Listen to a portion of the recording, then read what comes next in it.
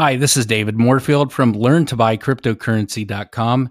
And in this episode, I'm actually talking to my father, who's an economics professor, and asking him to explain quantitative easing and how it affects our money supply, the value of the dollar, and our economy overall.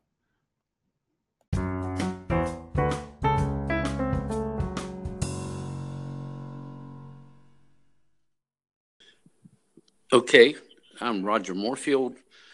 I'm a professor of economics at the University of St. Thomas in Houston. All right.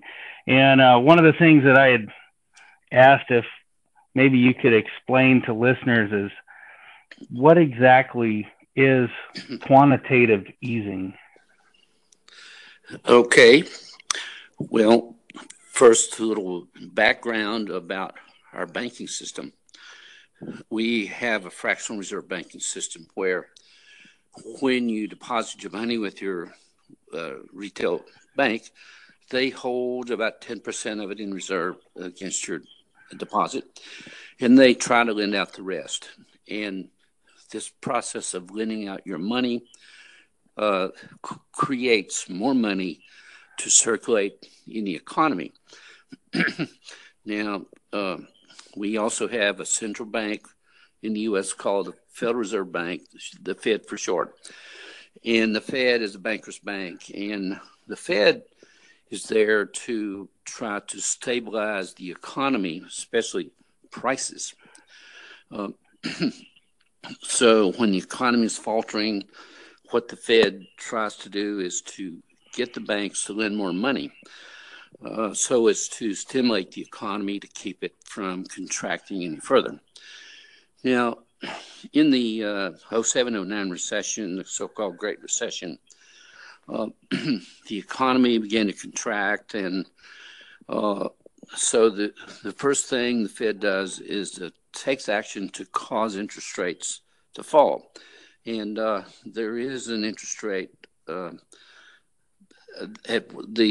interest rate that signals the rate at which banks borrow reserves from each other. They lend to and borrow from each other.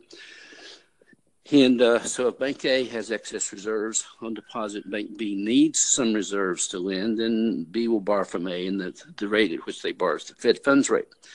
Now, this rate sort of signals the direction of monetary policy. And when it goes down, borrowing becomes cheaper, and businesses can borrow more for plant and equipment.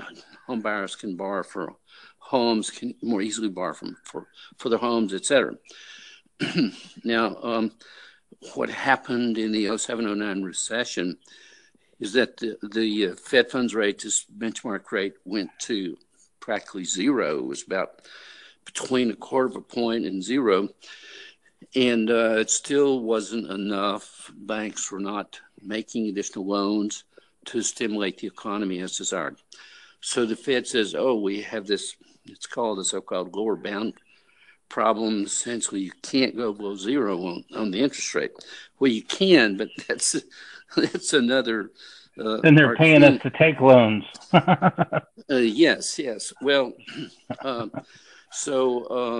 we resisted going to negative interest rates. But so the Fed said, okay, we're going to actually put more reserves in banks' balance sheet, the balance sheet of commercial banks, so they'll have more reserves to lend. And so what it did, it bought some, bought some bonds, and it actually paid for these with money and just created out of nothing from an account. It just wrote the figures into the account. Okay, here's the money we just created in this account.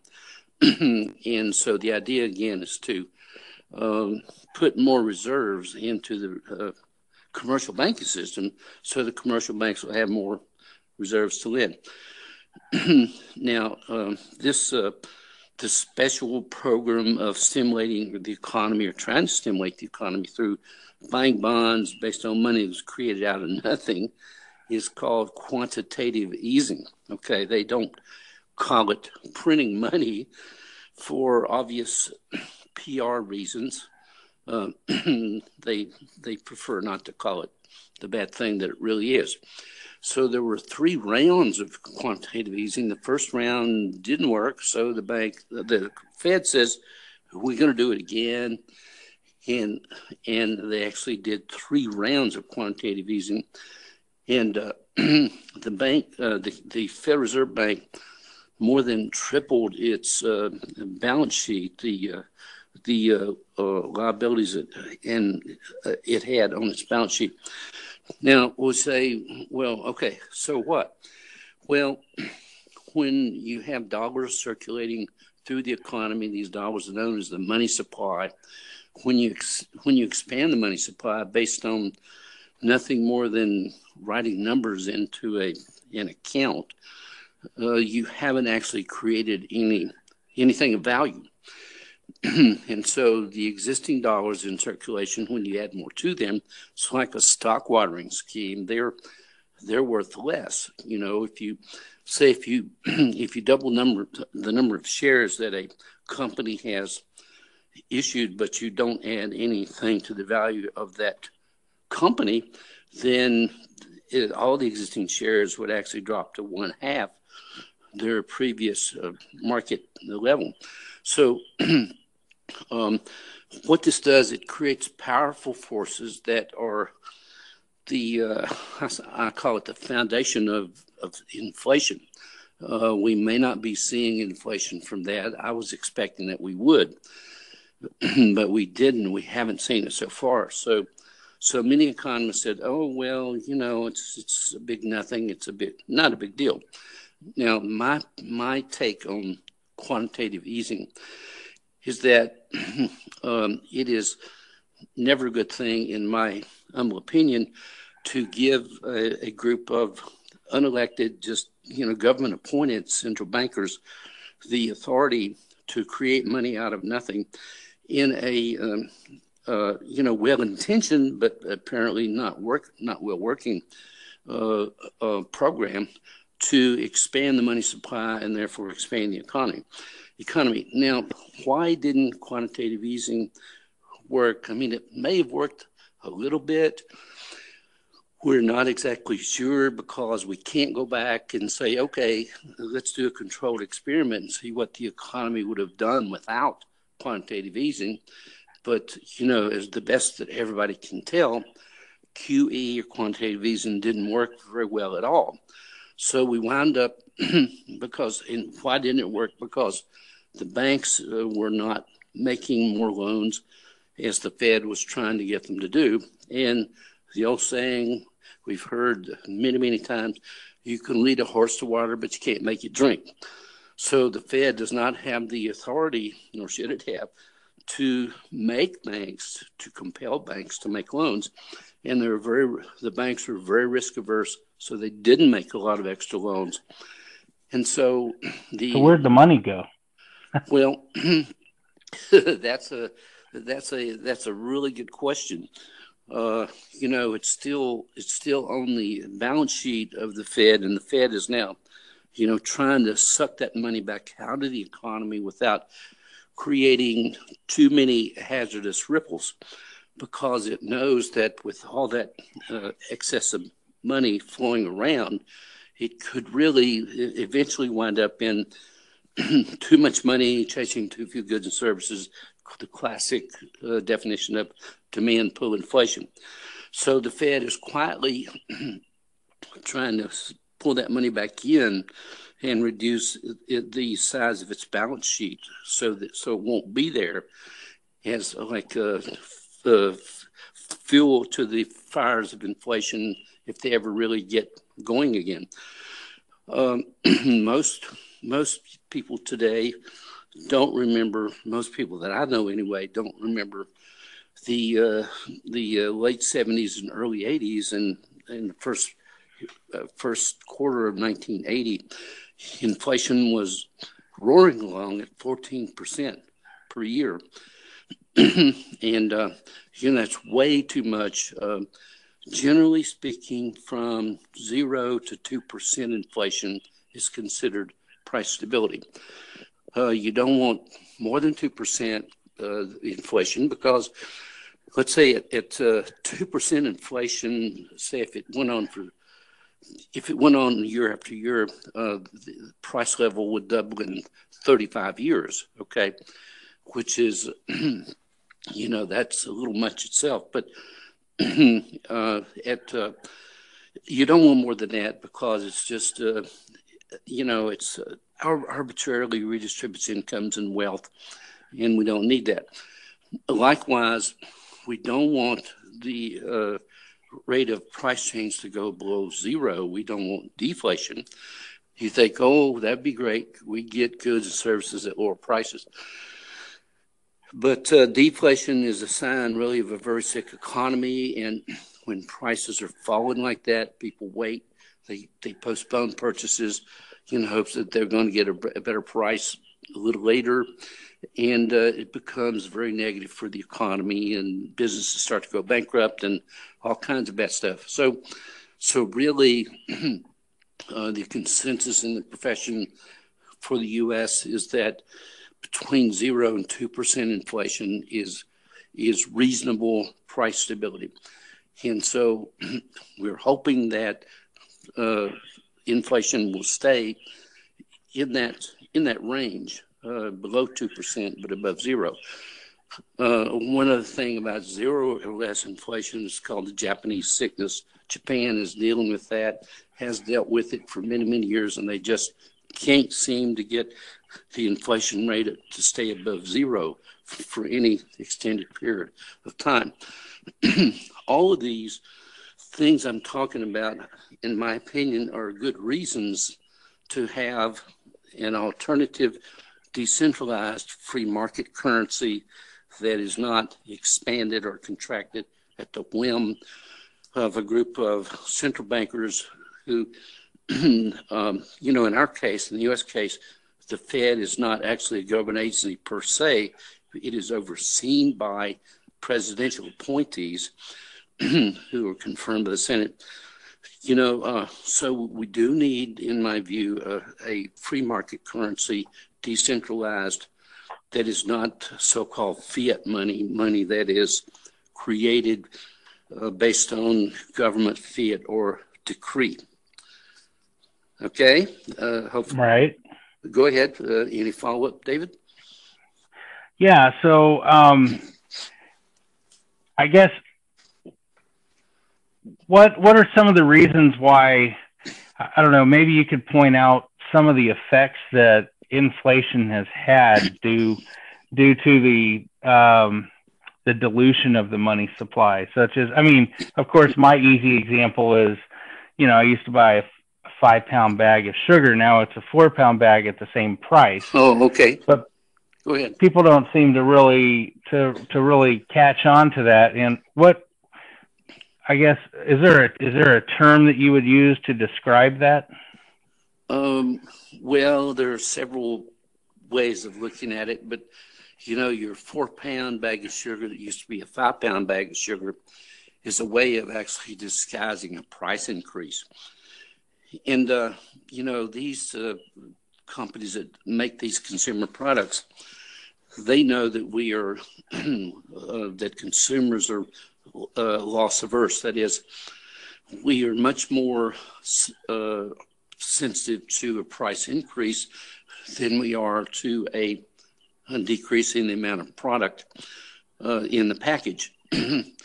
And so instead of increasing prices, companies these consumer products makers will actually decrease the amount of product in the package. The 6.5 ounce can of tuna is now down to 5 ounces. The other day I saw some 6-pack of Coca-Cola that looked a little funny, and looked at the content, and it was a 10.5 ounce can instead of a 12 ounce can. So we are seeing this. But the main reason we resist inflation is that inflation brings great uncertainty in, financial markets, stock markets. If there's anything that they, whatever they hate worst, probably they hate uncertainty worse than anything. Inflation brings uncertainty. The consumer doesn't know what they're going to get charged the next time they buy the product. The sellers of the product don't know what to charge for the product, and they do, can resort to subterfuge like reducing the amount of product in the package.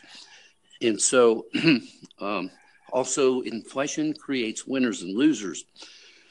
There are people whose incomes can go up just as fast or faster than prices go up, and so they win at the expense of people whose incomes are fixed.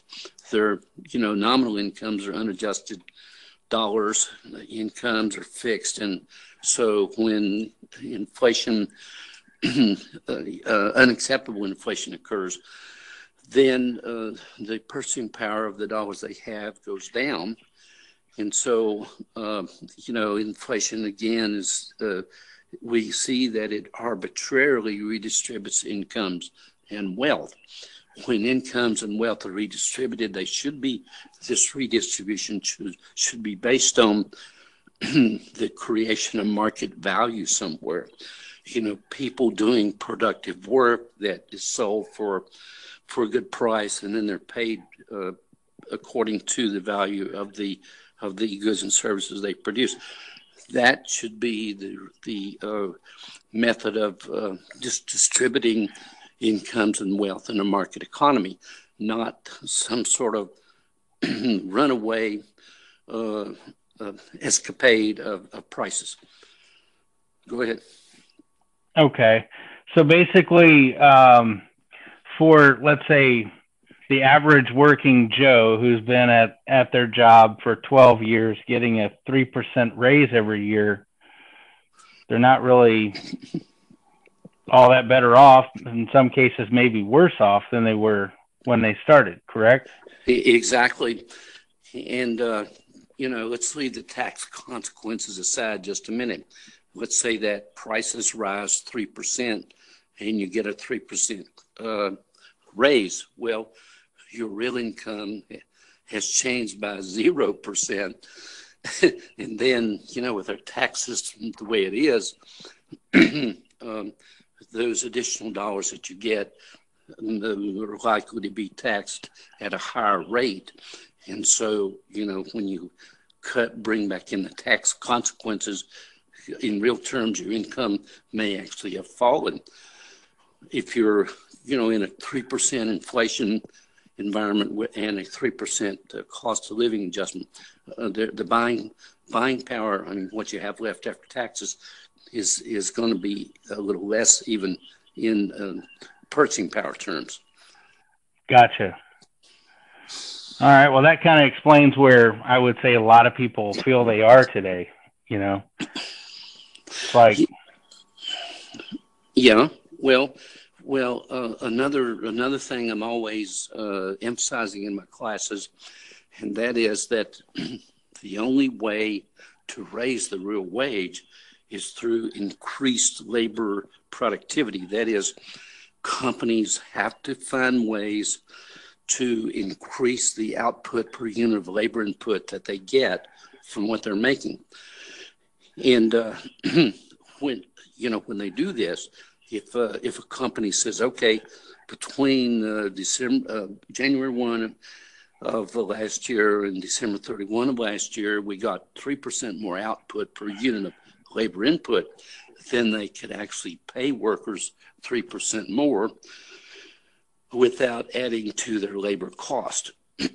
So, in order to actually increase the real wage received by workers, labor productivity has to go up.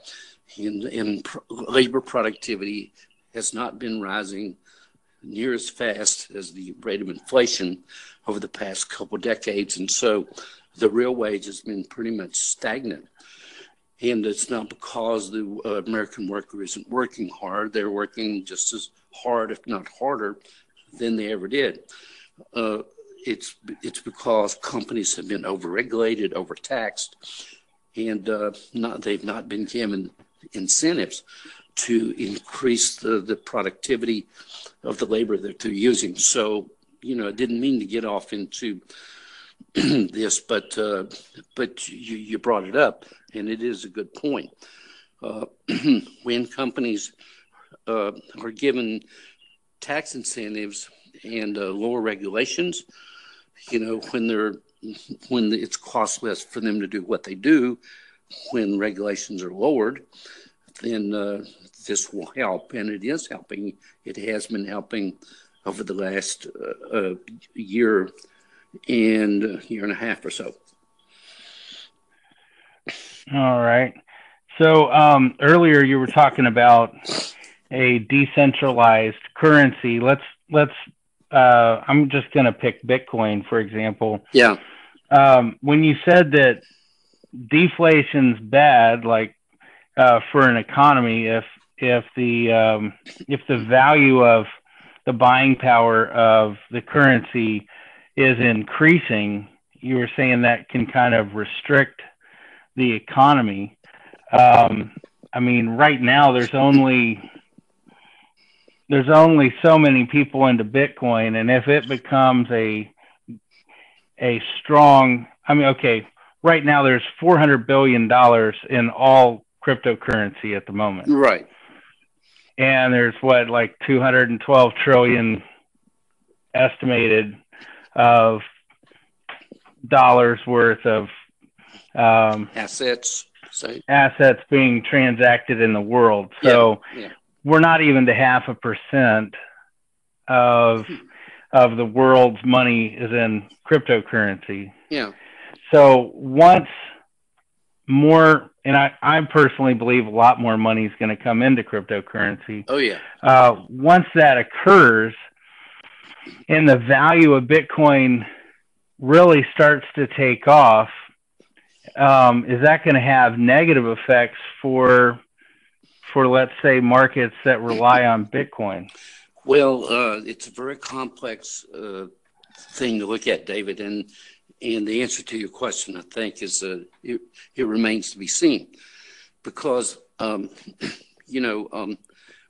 what is needed is a currency that is readily accepted and exchanged and stores value well. And the ability of Bitcoin or any cryptocurrency to store value remains, in my view, untested. Now, I think our whole concept of what is money is about to change. Okay. Agreed. And, but the cryptocurrencies are testing that concept of what is money. And I think it's a good thing. It's time to say, okay, let's see what happens in an economy, in a global economy, let us say, when there is a readily accepted medium of exchange that is not issued by a sovereign government somewhere. Okay. Mm-hmm. And, when I said deflation is bad for the economy, it's not that, my students say, well, when prices are going down, this causes deflation. No, not really. Okay. Prices going down is deflation. Okay. So deflation, falling prices are the product of something, the product of, let us say, just, how do I put it? Too few goods and services. Yeah, too few dollars chasing too few goods and services, if you want to call it that. Okay. But okay. But I don't think we can really at this point say analogize from deflation in fiat money, fiat currencies such as the dollar, the yen, the euro, and cryptocurrencies. Cryptocurrencies, the whole thing is pretty new historically. I mean, they've only been, a factor for about 10 years. And as you say, they are a small, tiny fraction of global assets, if you wish. And so, I don't think we can analogize from inflation and deflation on fiat currencies and the price fluctuations, the large price fluctuations that we're seeing in cryptos right now. So, cryptos are going to evolve. And, my money, whatever currency my money is in, my money is on cryptos eventually becoming the accepted exchange medium, because it's just going to be more advantageous to everybody to use cryptos than to use currency units issued by a sovereign government. I mean, you lose a lot with transactions cost, and anything that reduces transactions cost and does it effectively is going to replace whatever whatever he is causing, is plagued with those high transactions cost. Okay. And that's right. That's what cryptos, I think, they do. They cut out the middleman, and they reduce transactions cost dramatically. Now, when you say the middleman, you mean banks? I do. Yes, I do.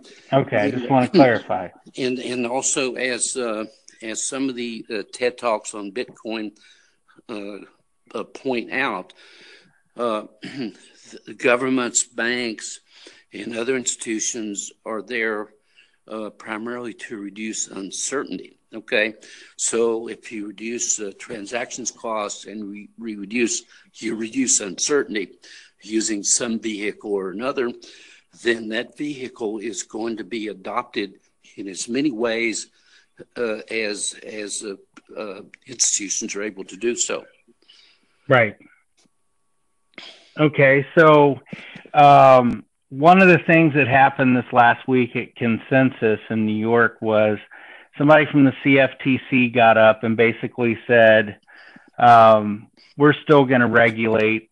If it's a security, the SEC is going to regulate it. If it's a commodity, then we're going to regulate it. But we don't actually know what these are quite yet, and they're kind of waiting to define how they view all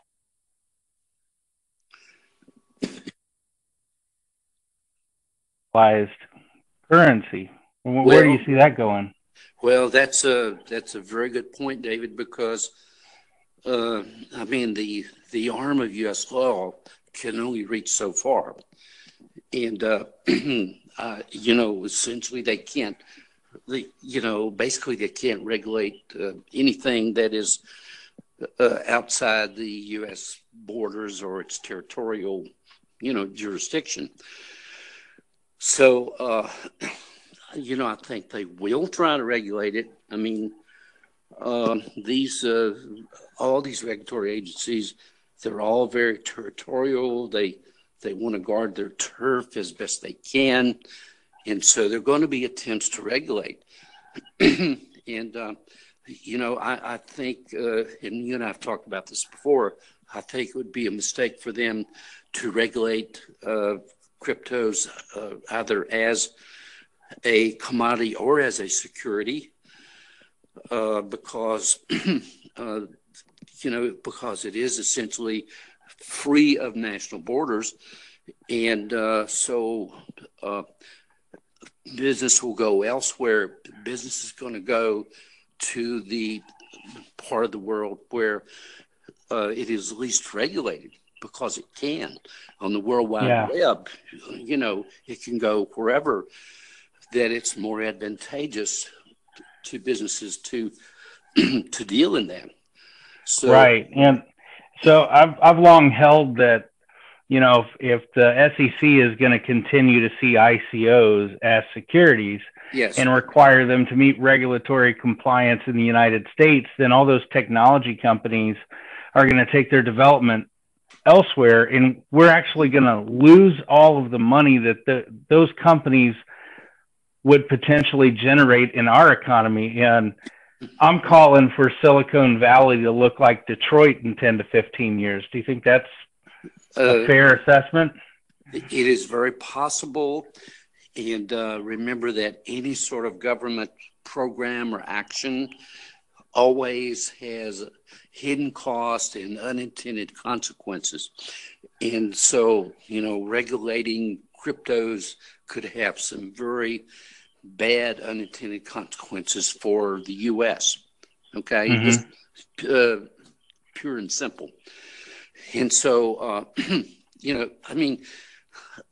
governments are jealous of revenue sources. They're always money hungry, and they're going to tap any revenue sources that they can. I mean, there's this mounting battle to tax transactions across the internet anyway. Right. Excuse me. And, so far, common sense is held on that. But states hate the internet because, online sales, generally speaking, are untaxed. And they're trying to make sure that everybody who buys anything online is going to pay some sort of tax on it that will be collected by state or local government. Well,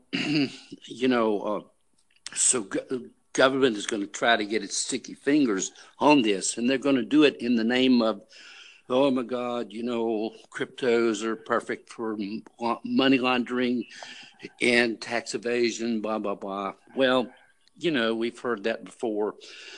Regulating. So is cash. Yeah, I believe it's now called cash that's used to do that. You're right.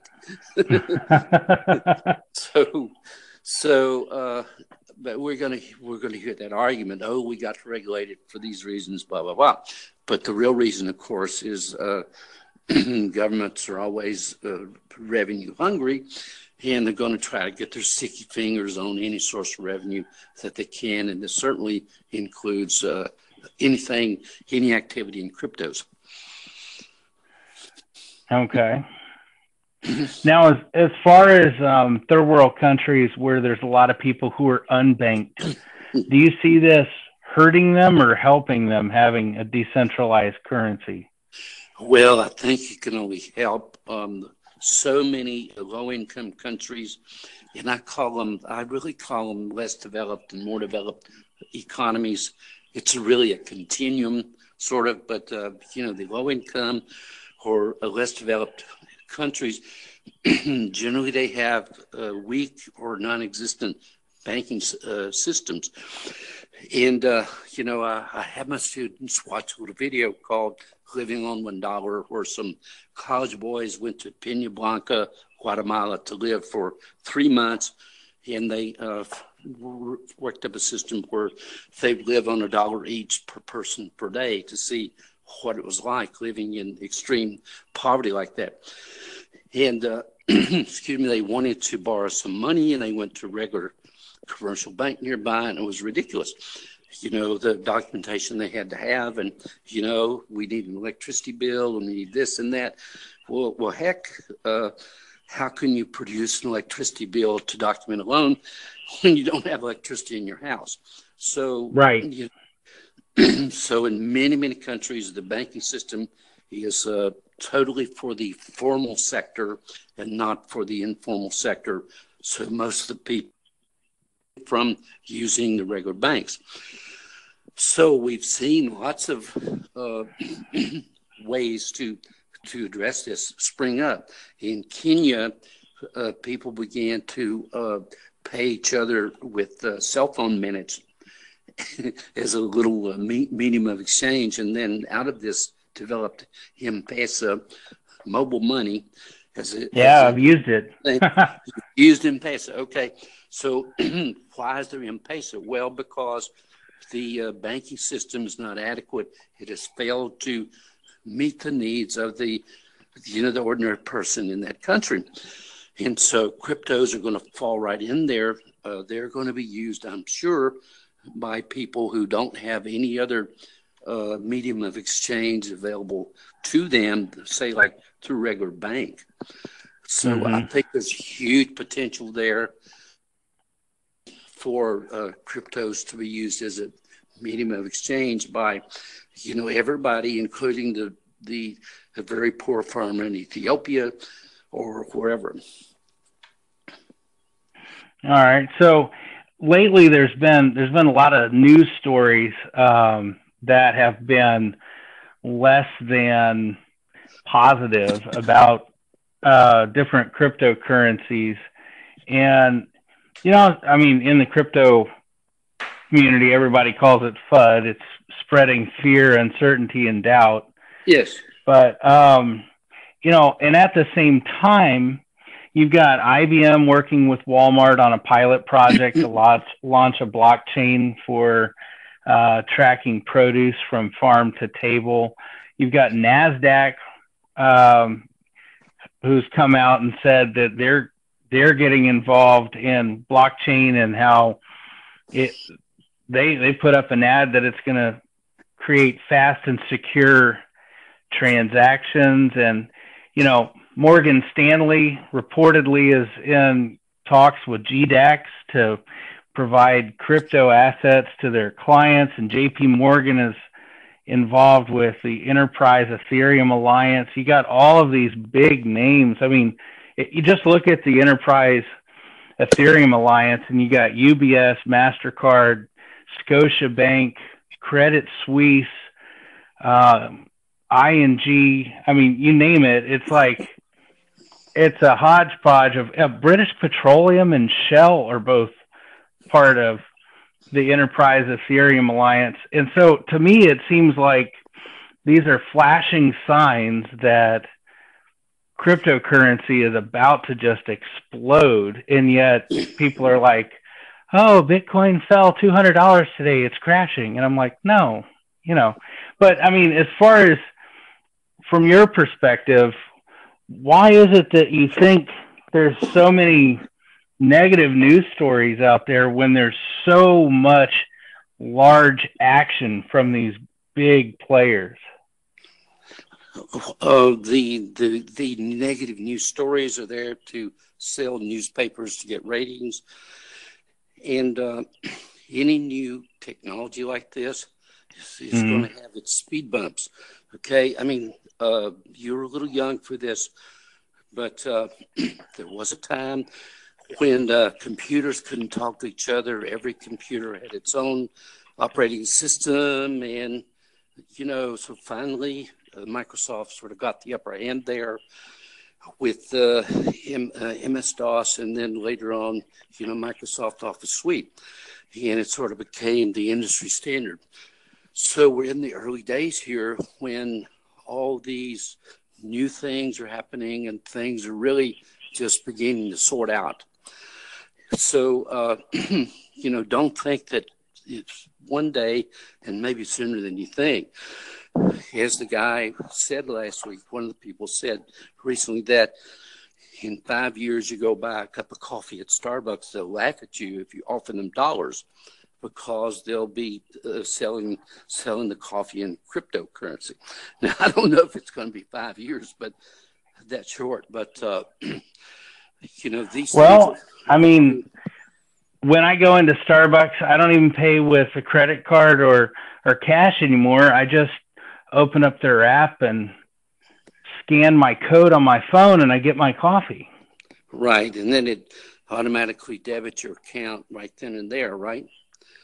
Right, but my Starbucks account is in no way near as secure as a cryptocurrency wallet. That's for sure. Oh yeah, sure. But we're evolving. You might even say we're in a revolution now. Sometimes when a revolution is happening, we're so close to it, we don't even recognize that it's happening until we look back and say, "Oh, that was a revolution we were in." And so, it's evolving so quickly, it could even be perhaps referred to as a revolution that's going on as we speak. And blockchain and cryptocurrencies are driving it, reducing cost, increasing efficiency, increasing the value of service. All these things are driving it. Mm-hmm. So did that answer your question? Yeah, I mean, okay. what I've tried to explain to people that don't seem to understand cryptocurrency and why, what kind of value it brings is the security aspect.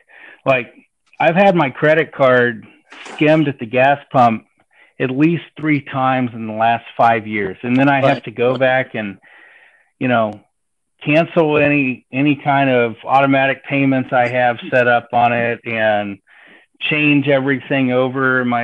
It's a pain. Oh yeah. But while it's a pain to me, it's a huge expense to companies like, Home Depot. They had 56 million credit cards hacked, and it cost them $320 million. And right. Those chargebacks and stuff that happen when there's fraudulent charges, Precisely.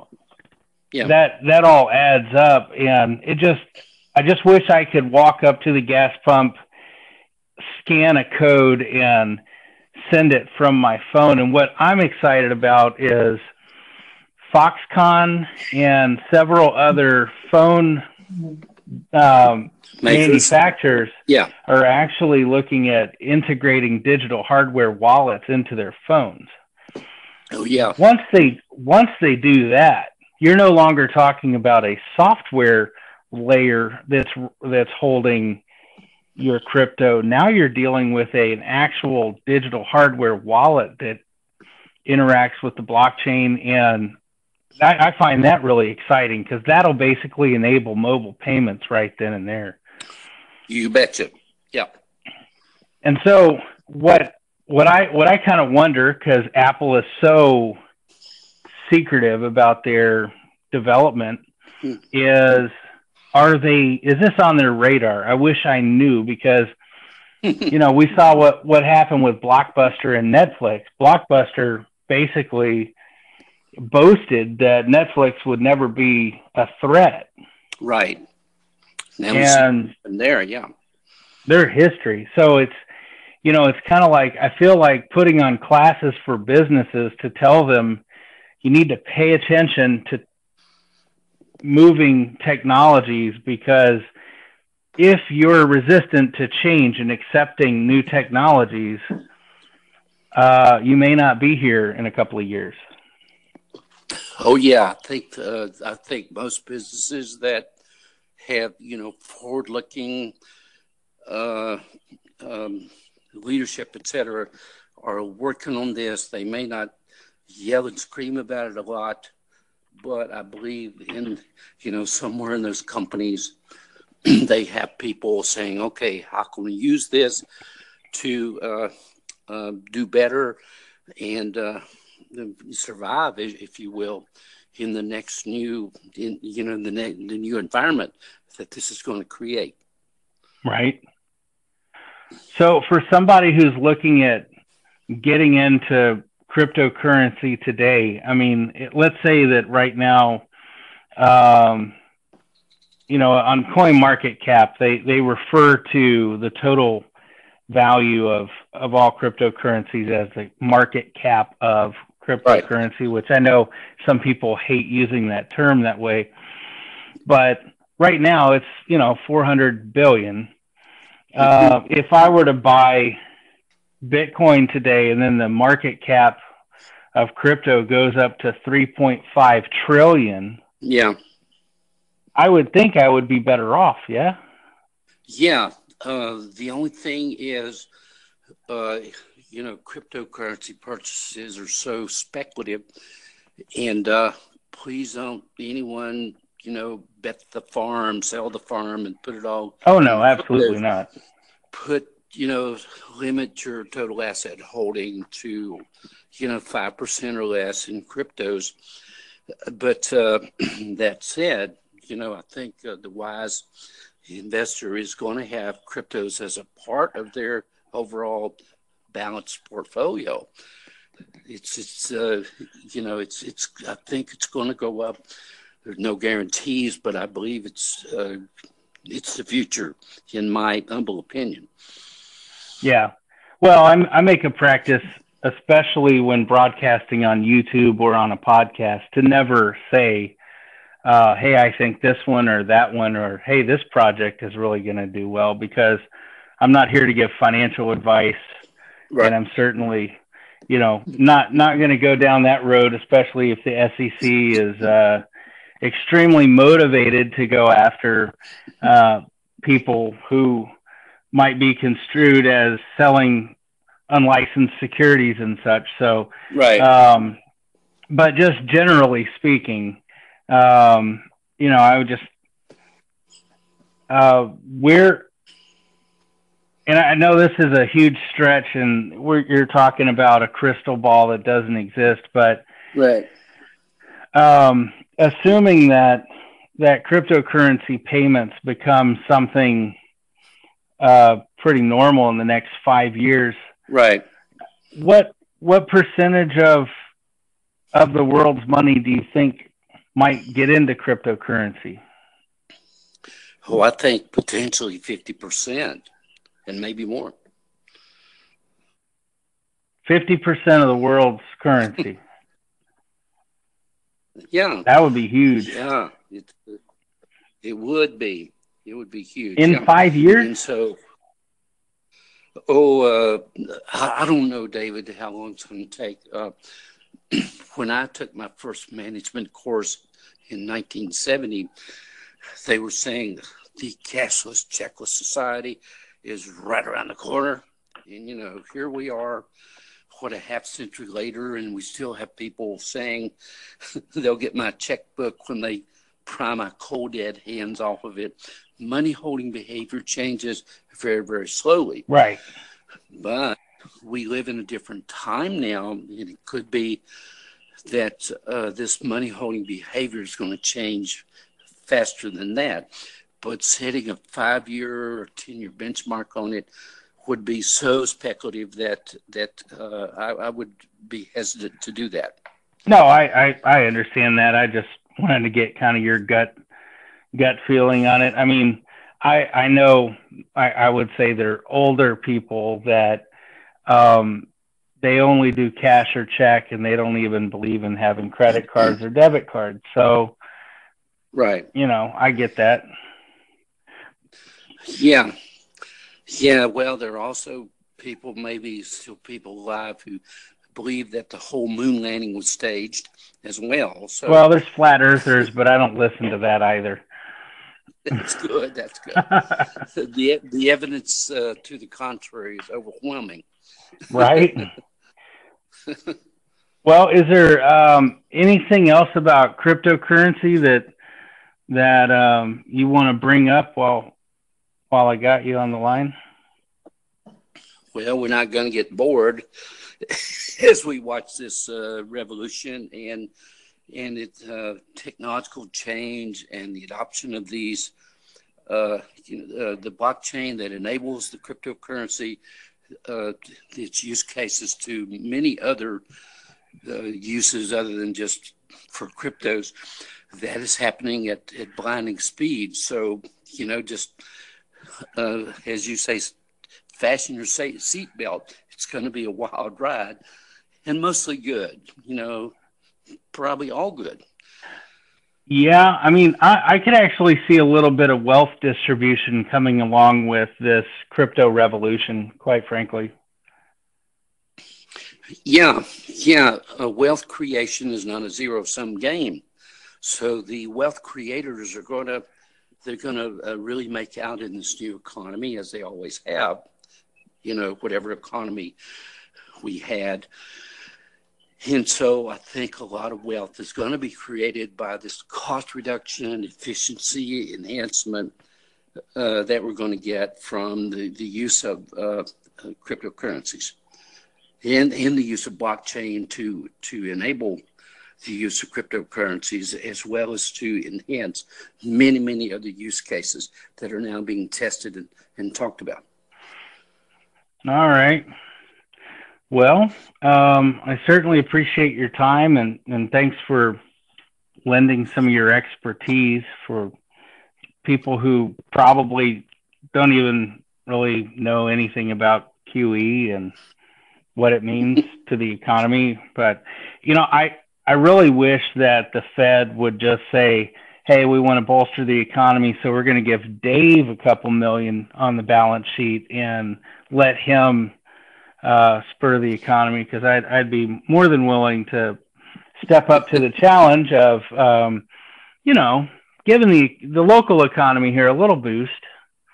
So, but unfortunately, it just kind of sounds like banks end up always winning in these situations, which is why personally I think a lot of people are excited about being able to exchange value without having to use intermediaries, quite frankly. Oh yeah, and the banks are, they're frantically trying to find ways to avoid being cut out of the loop on this. As well they should, because their very survival as institutions could be at stake here. Yeah, agreed. All right, well, thanks, and maybe we can do this again sometime. I'd love to. It was my pleasure. Have a great evening. All right, David. Thank you. Okay, bye-bye. So you just heard from my father, Dr. Roger Moorfield from the University of St. Thomas. And if you have any questions, feel free to contact me. You can find me on my website at learntobuycryptocurrency.com.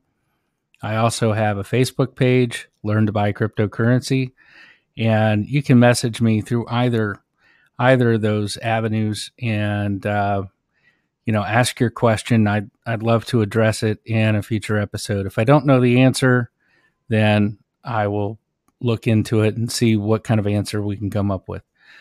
So thank you for joining us, and I hope you enjoyed this discussion about quantitative easing, the economy, and cryptocurrency.